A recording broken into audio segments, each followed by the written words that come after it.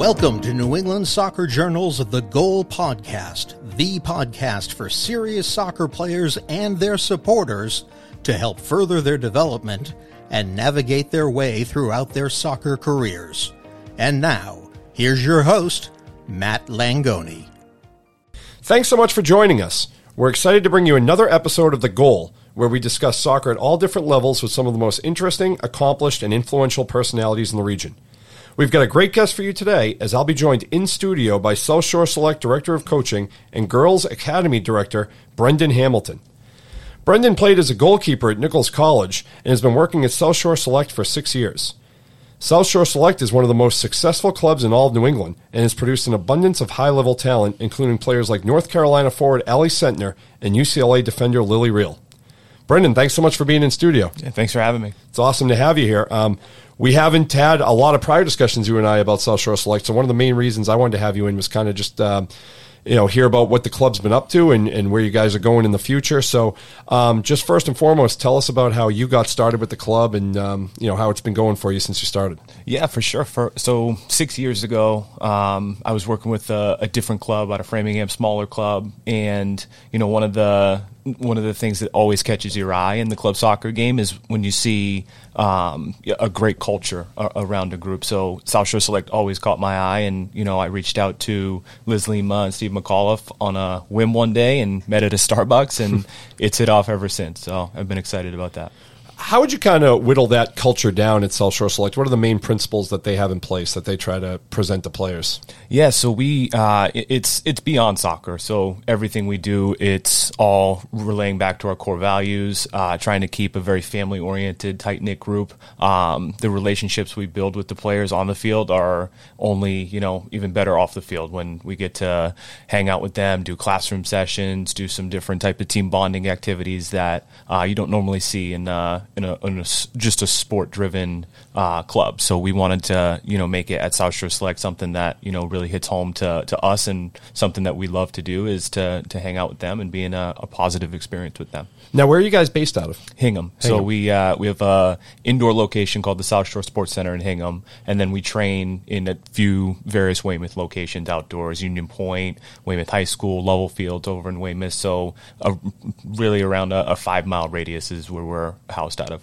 So obviously, as the name would suggest, you're attracting a lot of players from the South Shore. I mean, that's obvious, but how wide does that go? What's kind of the scope of where you're getting players from? Yeah, it depends level to level. I mean, the majority of the club will be within that 10-mile radius: Hingham, Hanover, Norwell, all the surrounding towns around that area, Weymouth. So it's a good culture-driven community. Everybody knows each other. They'll play with each other in club. They'll play against each other in town soccer, and so it's fun. But then as we get to the higher levels, it's been branching out a little bit further. We have players coming from New Hampshire now. We have players coming from Southern Rhode Island now. So it's it's a big scope now. It boggles my mind. I mean, nowadays the players that the distances they travel to play for clubs. I mean, it's crazy the commitment they have, on top of like schoolwork and everything, just in a given week of just the travel. Just sometimes it's like a 3-hour travel. Like, it's crazy and training combined. I always joke with the parents of them, and they, it creates a better, environment for them too. It's right. a great family bonding ride every single Monday, Wednesday, Thursday, right. And they get a little bit different type of family bonding too. Right. And we talked a little bit off the air about kind of your typical day. It seems pretty busy. Often, like you said, you're getting home at like 9 p.m. some nights. What's kind of your job responsibilities? What are your day-to-day like in a given week? Yeah, so during the days of the weekdays, we're in the office cranking away, trying to make sure everything can move in a positive direction, and everything within the club keeps growing. And we fortunately have great leaders within the club, like I mentioned, Liz and Steve, who by far have spent the past 15, 20 years just putting their life into this, and so it's been really important to work extra hard during those weekdays on getting the club in the right direction. And then once 4:30 hits, we're all hands on deck on the field, all to 9 o'clock with the club growing. It's great, and it's awesome to have a lot of different program groups, a lot of different players coming in. Our youngest age group is almost up to 300 players at U9 and Wow. under right now. So this is great for us to have that. have that amount of talent come through our system and kind of see our culture at that early age. When was the club founded? Do you know what year? 1996. So Liz's dad actually founded the club 1996, and he took it from scratch all the way to producing some of the top talents in the area. And then Liz took over about 15 years ago, really focused on the younger age groups, and graduated from Harvard, one of the smartest people I've ever met in my life. And so she's taken the club from where it was 15 years ago to where it is today. What's that growing process like? I mean, so obviously that's like 25 years ago, 26 years ago now, in a competitive industry of club soccer. How have you seen it grow just in your 6 years, and from what you know prior to when you arrived, how has it really grown?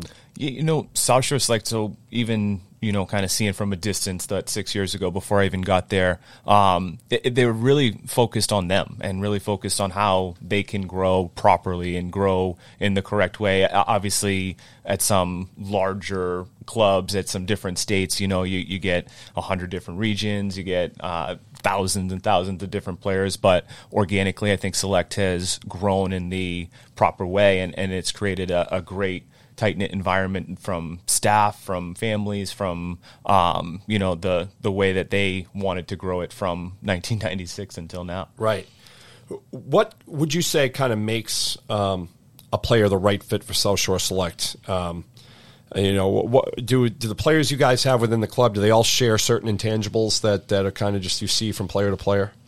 Yeah, it's level to level based too. Yeah. I'd say, talking about some younger age players, I think that they're, driven on playing with their friends a little bit more. And, a couple towns, you get one player to join, you get 5 players to join from their town. And then as it gets to the higher levels, the high school age levels, then that's when the commitment level comes in. And the more committed players, the one who are putting in the time on the field and off the field, are probably the ones that will end up going the furthest. Right. In terms of Girls Academy, how have you seen that that level grow since you've been there? And I know you guys have produced, we mentioned Allie Sentner and Lily Reel. The club has produced some really tremendous talents. How has the Girls Academy aspect of the club grown? Yeah, so, the Girls Academy, obviously one of the most prestigious leagues in the entire country. It challenges us every single day. So when we go to these high-level tournaments, so we just got back from Champions League over in Florida. It was a 2-part tournament in California and Florida, which it's an awesome experience for the kids. It's playing in front of hundreds of college coaches. It's playing against the best competition. What we see is some of these competitions from Houston and Florida, they're D1 bred athletes that their parents might have ran track at Duke or played football at Alabama. It's in the genes, and we're working on creating a great competitive environment for our players and to showcase them in front of the top talents. And we are some of the top talents in the country as well. It's great for us to have that option for our players and that pathway for our players. What's the approach for coaches, for you guys, when you go to these big showcase events, and obviously the players are trying to get noticed and they're trying to catch on with the program at the next level? So how do you coach them away from that me attitude and just more staying with the team goals? That's a huge conversation we have with the kids all the time. So, one of the things is, when you see a kid kind of stray away from the game and the team part of the game, it can tend to be a little bit tricky. This is not them getting the scholarship to Notre Dame. Like we're trying to work as a group to showcase our talents and showcase our style. And you play within our style, you play within our belief of the game, then that's going to take you to that next level. That's what the college coaches are looking for nowadays too. Any conversation I've had with college coaches recently is A, how competitive is the player, and B, how good of a teammate is the player. So when they're watching a game and they're kind of seeing somebody do some things a little bit more individual, a little bit more selfish, that's when they might turn away. So we kind of reiterate that to them almost daily before we go to these showcases. Do you sense do the players, does it stress them out? If you're an uncommitted player and you're going to this giant showcase, do you feel like there's an added stress on some of these players? Do you feel like they've some of the club veterans, they've been at it long enough where they can probably kind of compartmentalize it a little bit, but what's kind of their demeanor when they go into these big showcases? Unfortunately, COVID had a big effect on our 2005 birth year, our 2004 birth year. our 06s are in that kind of early infant stage of the college process where they're freshmen and sophomores, so they're kind of not really hit as hard. So 05s and 04s, yeah, there is a little tension with it. There is a little angst with it, but kind of always doing whatever is best for them. I will pick up the phone for any of them to call a coach to kind of give them my feedback on these players and hopefully get them into that next step that they ultimately want to be at. The kids that want to go and play in these colleges are obviously the ones that are committed at these highest levels, so we want to make sure we do what's best for them.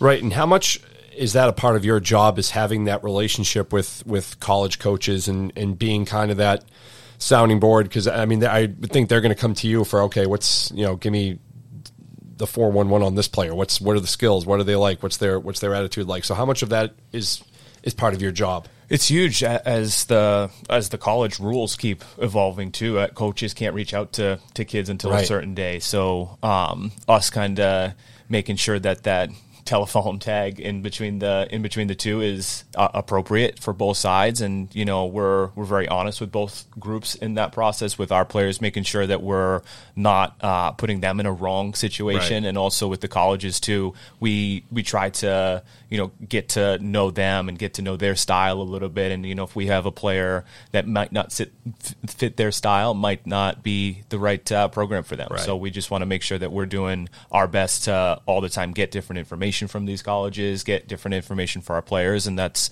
all the time going to do its justice for us at the end.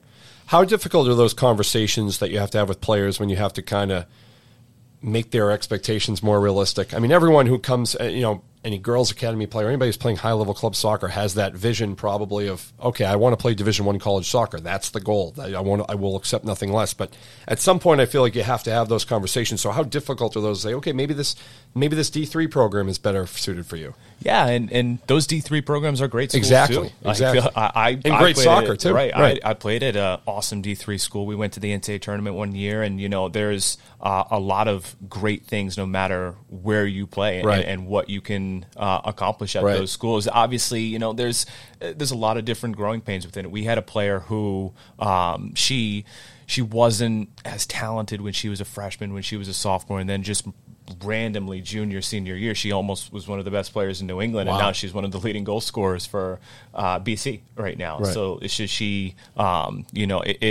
great to have these goals for these players, and great to give them the proper advice with it. But it as a goalkeeper, I get those conversations for the goalies too. There's only one of you that can play in a game for college, so you can either sit the bench for all 4 years. It might not be the right fit for you, and the colleges will be very honest with their feedback on that too. And maybe we look elsewhere. Maybe it's not 3 schools that you look at. Maybe you try to broaden your horizon a little bit. Maybe you look for 10 early on and try to figure out, obviously we're going to have our ceiling team, and maybe there's some teams that, are still very talented and could use me as their striker. And that's just something we just have to be honest and upfront with the players on. Right. And you make a great point about Division III programs. I mean, there's some super high level Division III programs right here in New England. I mean, I've said this on past podcasts. I was down at the Final Four for the Division III Final Four in Greensboro. I mean, that level of play is outstanding. It's awesome. And then if you go to like a NESCAC school, you're getting an incredible education as well. So I do feel like maybe it's like kids always just by design think Division I, but there's so many other better, great soccer outlets aside from Division I that they can go to. Right, and the Girls Academy League, obviously the top of the top want to play in that, and it's not for everyone. Right. I mean, we have a lot of players within the region that may think that Girls Academy is appropriate for them, but it might not be, and so that's okay. And so we want to make sure we're committing our time to letting the players know that this is a hard experience, and you're gonna have to put in a lot of work if you want to be a D1 player. You can also put in a ton of work and be a great D3 player too. Right. What's the current state of the New England club soccer scene? I mean, there's just it's booming right now. There's clubs everywhere you look. There's clubs expanding. It never ends. What's it like to be a part of the scene? How competitive is it right now? Yeah, it's like I said before. I mean, we are definitely focused on our path, on our road, on trying to make sure that we're doing whatever we can to do to create great pathways for our players. And it's funny when we train over at some of the complexes. There's 6 other clubs that train at those complexes too. So it's good to see that a lot of these clubs in Massachusetts in particular are growing and making it so that the club soccer scene, hopefully in the most positive direction, continues to grow. We wouldn't want this to be a competitive thing where it becomes too conflicting and becomes too negative, and the combativeness is just too much at times. So we want to make sure that, again, we're focused on what we can do, and then if everyone else is doing a great job too, great for them. How common is it for a kid to switch clubs? Is that I mean, during high school, is it common for them to be at one club and then switch to another club? High school, not so much high school. I would say when we don't lose many players, right. But if it was to be a certain age group, it more times than not would be at the younger age groups when kids are maybe at a club where it was convenient at the time, and then maybe they're looking for a little bit more or a little bit higher of a level. And so I think that the club scene offers so many different levels that a player at a young age might not be as developed as they could be at the moment. So once they figure out, what their interests are, how they think that their pathway can go, I think that's when you see kind of more fluctuation between some club to clubs. New England's Soccer Journal's The Goal will return after this. Are you serious about playing your sport in college? Do you need a flexible education that allows you to maintain your practice and competition schedules while also preparing you to succeed at the next level? You should check out the University of Nebraska High School. UNHS is accredited and offers more than 100 online courses, including NCAA-approved courses to protect your academic eligibility. Students can earn a UNHS diploma or take a single course for transfer credit. Courses are college prep, self-paced, and available 24/7, 365. Enroll anytime and take up to a year to complete a course. Visit highschool.nebraska.edu today. What does it take to become a champion? Teamwork, talent, grit, and above all, opportunity. Hoosac Elite Soccer has all that and more. Let's go, let's go, let's go! Hoosac School is located in beautiful Hoosick, New York, right on the edge of New England. And Hoosac students don't just dominate on the field, they dominate in the classroom. Students at Hoosac benefit from a rigorous academic program, expert instruction from an amazing faculty and staff, fine and performing arts, championship athletics, and the once-in-a-lifetime experience that comes from a student body of over 200 students from more than 40 different countries. Soccer teams practice. Elite soccer teams train. Hoosac Elite Soccer. Isn't it time you went from good to elite? For more information, check out hoosac.org. Looking to keep up with all the latest news and information on New England soccer? New England Soccer Journal and AnySoccerJournal.com are the premier resources for information and inspiration on the New England soccer scene. Have every issue of New England Soccer Journal, the magazine, delivered to your home or office. And don't forget to stay in the game every day with a digital subscription to AnySoccerJournal.com to receive soccer coverage on clubs, college commits, prep and high school, Division 1, 2, and 3 colleges, showcases, rankings, and so much more. Get in the game and behind the scenes now by going to AnySoccerJournal.com. Just click on the subscribe button and start the subscription that is right for you today. New England Soccer Journal is a Siemens Media publication. Siemens Media. Inspiring. Informative. Insightful.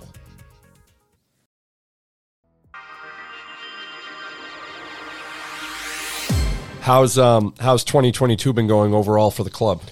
Good. We're in a positive direction. I mean, we obviously took January off a little bit. Yeah, the players just coming back from high school. Our full fall season for U14 and under had just ended, so January is usually a month where we kind of take a break with the options of doing some different clinics and some different directors programs. And then once February hits, we're kind of preparing for all different levels, all different tournaments that come March time. I mean, I don't think I've been home in March. I was going to say, I mean, you're right smack dab in like crazy season. Yeah. Right? So we all the time are, trying to be as prepared as possible for these early on 2022 seasons. First, the spring and March and April is when it kind of kicks off. But it's been off to a great start. I mean, our travel is basically done until we go just for one showcase in North Carolina, and then we don't travel again until June. So we're home the rest of the season. So it's good for our families to have that hopefully nicer weather in the spring too. Have that kind of sense of we can be home. We travel to trainings close. We'll travel to home games close. So it's in a good direction for us. Where will you guys be going in June? So June is the national event in California. Gotcha. So it's right outside of San Diego. And so that is either you qualify for the playoffs, or for U15, 16, 17, it's a showcase for the entire girls' academy. But it also, with the also chance that you make the playoffs in those age groups as well. And as of right now, all 6 teams are in places to make playoffs for our girls' academy, which is awesome. And so hopefully we can keep that going. And that's San Diego, you said? It would be in San Diego. Not a bad place to be going. No. Can take that. What's crazy, though, is like we go to Florida and there's hurricanes 2 of the days. And then we go to California and the wind is blowing 30 miles an hour. It's almost like we're bringing the weather with us over to these places. You're expecting better weather and you're getting exactly the opposite. With all this travel, too, I wonder, for an adult, it's a lot of travel. But for a young kid, that's a lot of travel, or a teenage kid. Is there ever any concern for burnout, that the travel is going to get to the players and flying cross country, it's going to impact their game at all? Or I think because they're so experienced, when we travel with our top level groups, I think they get the sense at a younger age group that they're little professionals. And then once they get the experience through these high school years, they know that the level is great. And so they're going, it's not a game where you're going to win 10-0 every single game. You're going to play some of these juggernaut teams that you've been wanting to face probably for the whole season. So I think that the brain game that they play with each other, I think it's more that they get excited for these things instead of burnt out. But you're right though. I mean, it can happen. It depends also, on the player situation. Some players might play full 90-minute games. Some players might not get the same playing time as them. So that those situations always arise. But when you play these competitions at these high levels, I think that it all prepares them for their next ventures in college. Do you get? I mean, it's got to be pretty cool though. Do you get the sense that the players, for the most part, love these trips? I mean, these getting on the plane, going across the country, different places all the time. We're with our younger kids. We're going to Salt Lake City for nice. It's what's called the Super Copa. So it's an invite-only tournament for U12 and under. Wow. So basically, like the national championship, they like to call it for that. And our kids, they've been excited for this. So these like 11-year-old, 12-year-old kids. Yeah. We were in Dallas, Texas last year. I think it was 110 degrees every day. It's the first time we carried a cooler to games as coaches. Oh man. What about for you, the travel and just the commitment it takes for you? Does it? Do you ever feel burned out? Do you ever feel like you need a couple days off? Or are you still just as invested as you ever have been? I always, I'll never say I'm burnt out. I'll never, go into that direction in my brain. I like to be a positive person about all these things. And so, when we're going to these things, I like to be just as excited as the kids. Yeah. And they hopefully will see that as well. And hopefully, when we're doing well in these showcases and doing well in these big time events, it's everyone together is into it and engaged in it. Right. In terms of individual player news within the club, are any players accomplishing some great things? Any recent commitments that you guys have? Anything like that going on? Or? Yeah, no, all the players are in full swing. Like I said, COVID kind of put a dent in everything where, we had a little bit of a pause with everything. Our oldest age group, our U19 age group, out of the 23 players that we have rostered in that group, I would say 21 are going on to play college next year, which is amazing. Yeah, all different levels, great kids. Most of them have been with us since they were 8 and 9 years old, so it's awesome to see that path and see that journey that they took to get where they are. And, our 2005s or 2006s are just getting into that swing of showcasing themselves, trying to get to where they want to go. Right. But, yeah, the club's on a great path. We have some awesome, talented kids that, we're really excited about for the future. How much of a victory is that for you guys as coaches when you can say that 21 out of 23 kids are committed to the next level? I mean, that's the ultimate goal, right? To get these kids, get them into that pathway of what they want and continue playing. So. Right. And they're great kids too. Right. Like that's the important thing when we're sending them off to college. We want to make sure that they're representing the club still and representing in a way that they have learned through a lot of different experiences as a person to be where they are. And I would say like all 23 of those players on that team are just great humans. And a couple of those kids that aren't playing in college are going to go off and do unbelievable things in the colleges that they're going to go to. We had a team 2001, 2002, a few years back. I would say that not many of them went off to play college, but they were by far one of the most fun teams that you'd ever That's awesome. coach. And they are just great humans. They still contact us. They still, represent the club through just being great humans in the colleges that they're at. Right. Has the club developed any rivalry within the Girls Academy with any New England programs? Do you guys have what you considered a rival? Are there games you get up for when you're playing a New England Girls Academy team? No, I mean there's obviously the 4 local clubs around this area: Seacoast in New Hampshire, and EFC over in Mendon, and then Oakwood in Connecticut, where we all get along. I mean, it's just great games. Right. I mean, win or lose, you're going to have an unbelievable game. We actually play Oakwood and Seacoast this weekend, back-to-back Saturday and Sunday, and it's going to be great just to see those guys. Chris Scott over at Seacoast is an awesome guy. Rick Durrell at Oakwood. I mean, they're just awesome people, and they know good games when they see good games. Right. We get excited to just have good competition. Are you guys hosting those games? We are, yes. Nice. Yep. Yeah, I always ask this: does it ever get like frosty between the clubs? Because like, I mean, you're competing and you're looking for. I mean, some of them are like Oakwood's a different geographic location kind of, but like a lot of times you're going for the same type of players. So does it ever get frosty with the other clubs? You guys maintain pretty solid relationships with each other. Yeah, no, it's very manageable. I mean, the talent we obviously our top talents will all the time be invested in us and want to continue that pathway. There's always those players maybe from each side that might maybe they're a secondary or a sub from the team that want to maybe change clubs if they're not getting as much playing time. But you rarely see that nowadays too, though. I mean, most clubs, us in particular too, like we have different pathways that we offer, where we have also the impact level program, where that's for our second level high school age players, but we play against some of the other local Massachusetts clubs' top teams. We play against the Aztecs top teams, which is an awesome club. We play against Bayside's top team, which is an awesome club, Liverpool. So it's really awesome that we have so many different varieties of pathways for our top 50 players in each age group. So, as long as we're, again, driven and stand on the road that we want to stay on, it should never be a problem. Now, you're a New England guy. You grew up in North Attleboro, is that right? Yeah. What was kind of your soccer upbringing? When did you kind of fall in love with the sport?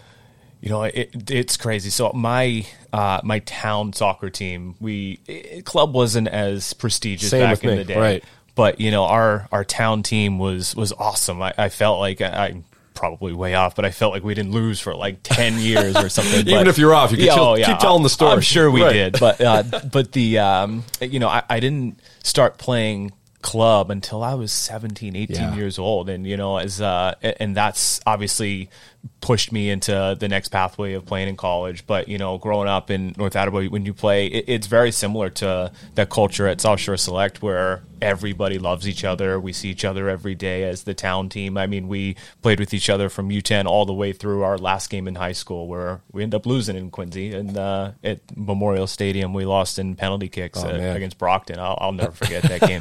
Coldest game I ever played in. But it's just, the goalie position too. I didn't specify in goalkeeper until I was 13 years old. I tell that to all of our younger players. It's hard to find goalies at the younger age group. So, when you really, fall in love with the position and you fall in love with the sport, it's contagious and it's nonstop. Right. Yeah. I was saying in the last podcast I recorded that, my youngest son is 6 and he's just starting to play. And, when we rotate the goalies in his games, and everyone wants to play goalie because like, oh, you can put the gloves on, you can dive around on the ground, you can use your hands. So it's like everyone wants to play it. But then I feel like as you get older, kids start to change their mindset. Wait, say the goal scorers are getting all the glory. I want to be a goal scorer. And then not as many kids want to end up staying with the goalkeeping position. Right. It's like a certain mentality you have to have. Honestly, too, and sometimes at the younger age groups in girls soccer, you get one kid, the poor kid, who gives up 3 goals on 3 shots. The only time she played goalie, and then she just, Oh, they wear it. They wear. I mean, it's like huge meltdown. It's like when you're a goalie in a penalty kick situation. It's like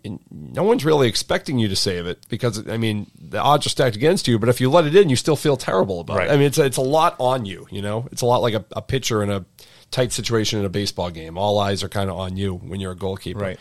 But did you always know that coaching was going to be for you? Even post college, was that something you wanted to do? Yeah. So when I did clinics and joined clubs, and I got into it, and I had a different couple coaching experiences. Some were just clinics, some were coaching teams through college too. Right after college, I ended up being the goalkeeper coach for Nichols College for about 4 years, and that was a totally different experience too. I mean, you go early on in the day, you coach a 10-year-old girl and try to teach her how to kick a ball properly, and then you coach these college boys who are way more high maintenance than than the younger girls. And so it's with all the different experiences, I'm very happy where I am now and very excited that, my journey has taken me to where I am today. And it's all, it's all for those players that you want to give your experiences to and want to help. How much soccer do you think you watch a year?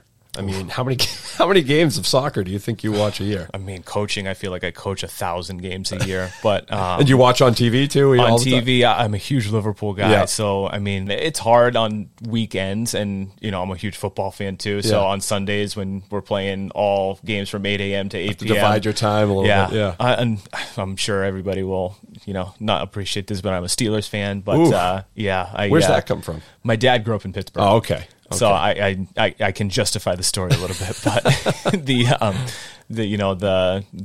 every weekend, you'll miss some games, but when you get the chance to catch the replay or you go back as a coach too, it's fun to analyze those games a little bit differently sometimes and watch and see, how you can kind of pick up the traits of those professional players. And, the women's national team is amazing to watch. Yeah, unbelievable.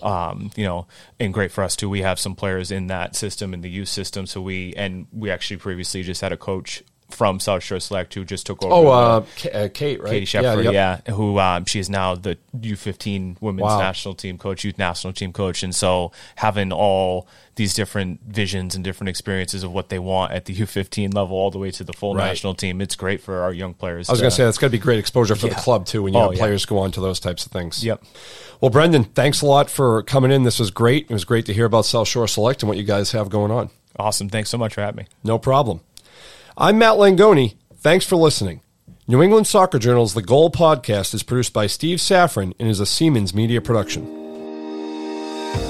You've been listening to New England Soccer Journal's The Goal podcast. Don't forget to rate, review, and subscribe wherever you listen to our podcast. Or visit anysoccerjournal.com/podcast. Siemens Media. Inspiring. Informative. Insightful.